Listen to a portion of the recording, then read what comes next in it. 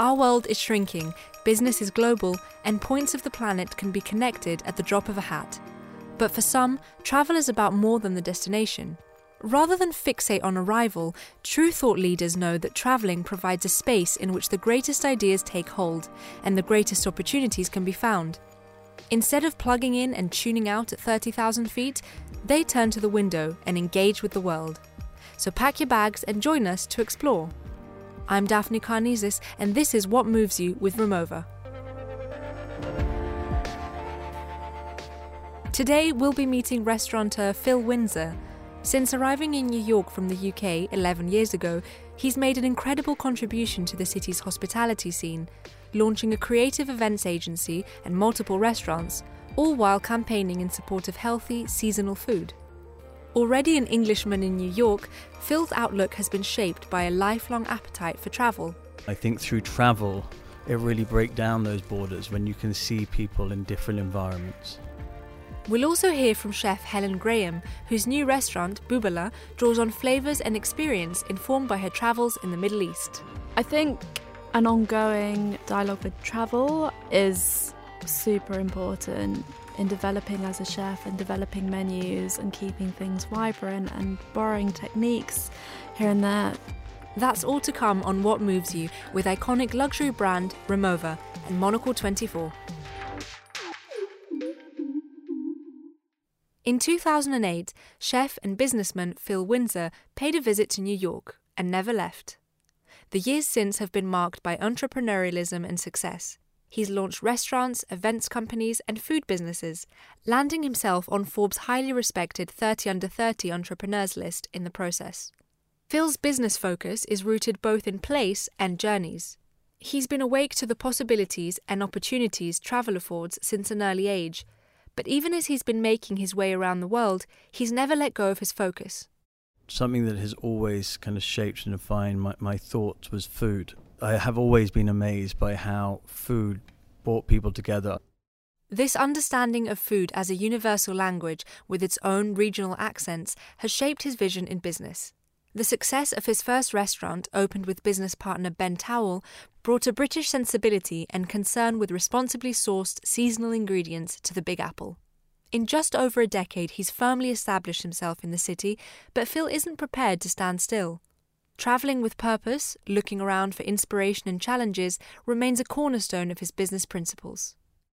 We have always made a point every year of trying to do a project abroad, whether it be a pop-up project or whether it be something permanent with the company, to try and really expose ourselves into new environments, to kind of adapt the way we're thinking and to learn. Lately, this eye on the horizon has taken him to Cuba. Phil's success in New York is a testament to his business acumen, but his decision to stay was informed in a way by serendipity, and his latest business venture in Cuba comes from a similar place. I travel mostly for work recently down to Havana in Cuba, where I've been helping some friends of mine create a small little hotel project that we're working on. It started off as just visiting on holiday, but then they commissioned me to help design their places, which has been one of the most enjoyable projects I've ever done.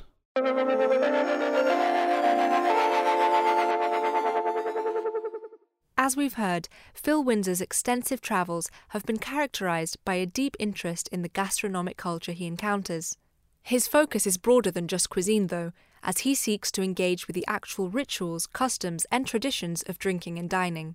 That always had a massive impact. In different environments, wherever I was, the breaking of bread was very powerful and has always stuck with me. London-based chef Helen Graham brings a similar interest in the complete experience of hospitality, from flavours to front of house to her new restaurant, Bubala, which opens this summer. With a background at London's legendary Palomar restaurant, which brought a slice of the Tel Aviv dining experience to the UK's capital, Helen has found inspiration for Bubala in repeat trips to the Middle East, and in the friendliness and informality she's experienced in restaurants across the region. Bubala is actually like a Yiddish word, and it's like a term of endearment that you extend to like loved ones. So you speak to like a lot of Jews, they'll be like, oh yeah, my grandma used to call me Bibla. And I go to Israel quite frequently. I go to Tel Aviv once a year. As soon as I get down to Tel Aviv, I go straight to a place called Port Said. This is a super casual place. It's really cool. It's kind of half outside. There's a DJ. It's actually in the grounds of a huge synagogue, which is very weird because people just smoking and dancing, and so it's quite a strange atmosphere. And the food is just incredible, and everything's served on like a piece of cardboard, so it's not particularly showy, and they'll chuck you like a piece of bread in a paper bag, and it's really stunning food. I've noticed that every spice blend was slightly different, so I started to have conversations with people at the spice markets and find out the origins of these mixes, what they mean, what makes them fundamentally unique, what bits they change and why. And I'd fill up my suitcase with spices and take them home and swap in these different spice mixes in various recipes that I knew. For Bibla, I had been trying to develop a braised cabbage recipe. I came up with a cabbage recipe that had been slowly braised in pomegranate molasses and a mushroom stock. And in Tel Aviv just now, I noticed a lot braised cabbage on the menu. So obviously I ordered braised cabbage everywhere I went. A slow braised cabbage is a very traditional thing. So I wanted to see how it had been brought into a more like exciting modern environment. And I ate this incredible cabbage that was slow braised with like wine and vinegar, and then topped with za'atar, some melted cheese and chimichurri.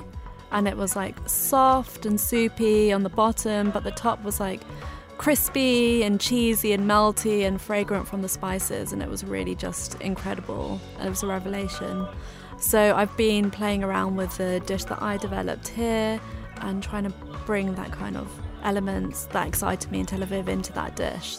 I think an ongoing dialogue with travel is super important in developing as a chef and developing menus and keeping things vibrant and borrowing techniques here and there. I think it's really important that Bibla reflects the kind of hospitality that I've experienced in places such as Tel Aviv.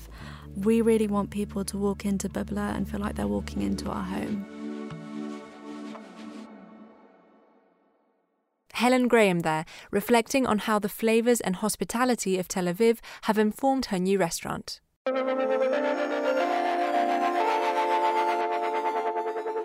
That's nearly all we've got time for on this week's episode of What Moves You. We've heard how chef, restaurateur and entrepreneur Phil Windsor has drawn on a lifetime of wide-eyed engagement with the world to launch a food empire in his adopted home of New York. Through his lifelong fascination with what and how people eat around the world, he's realised his international ambitions. The key to his success is not just open-mindedness, but also sensitivity.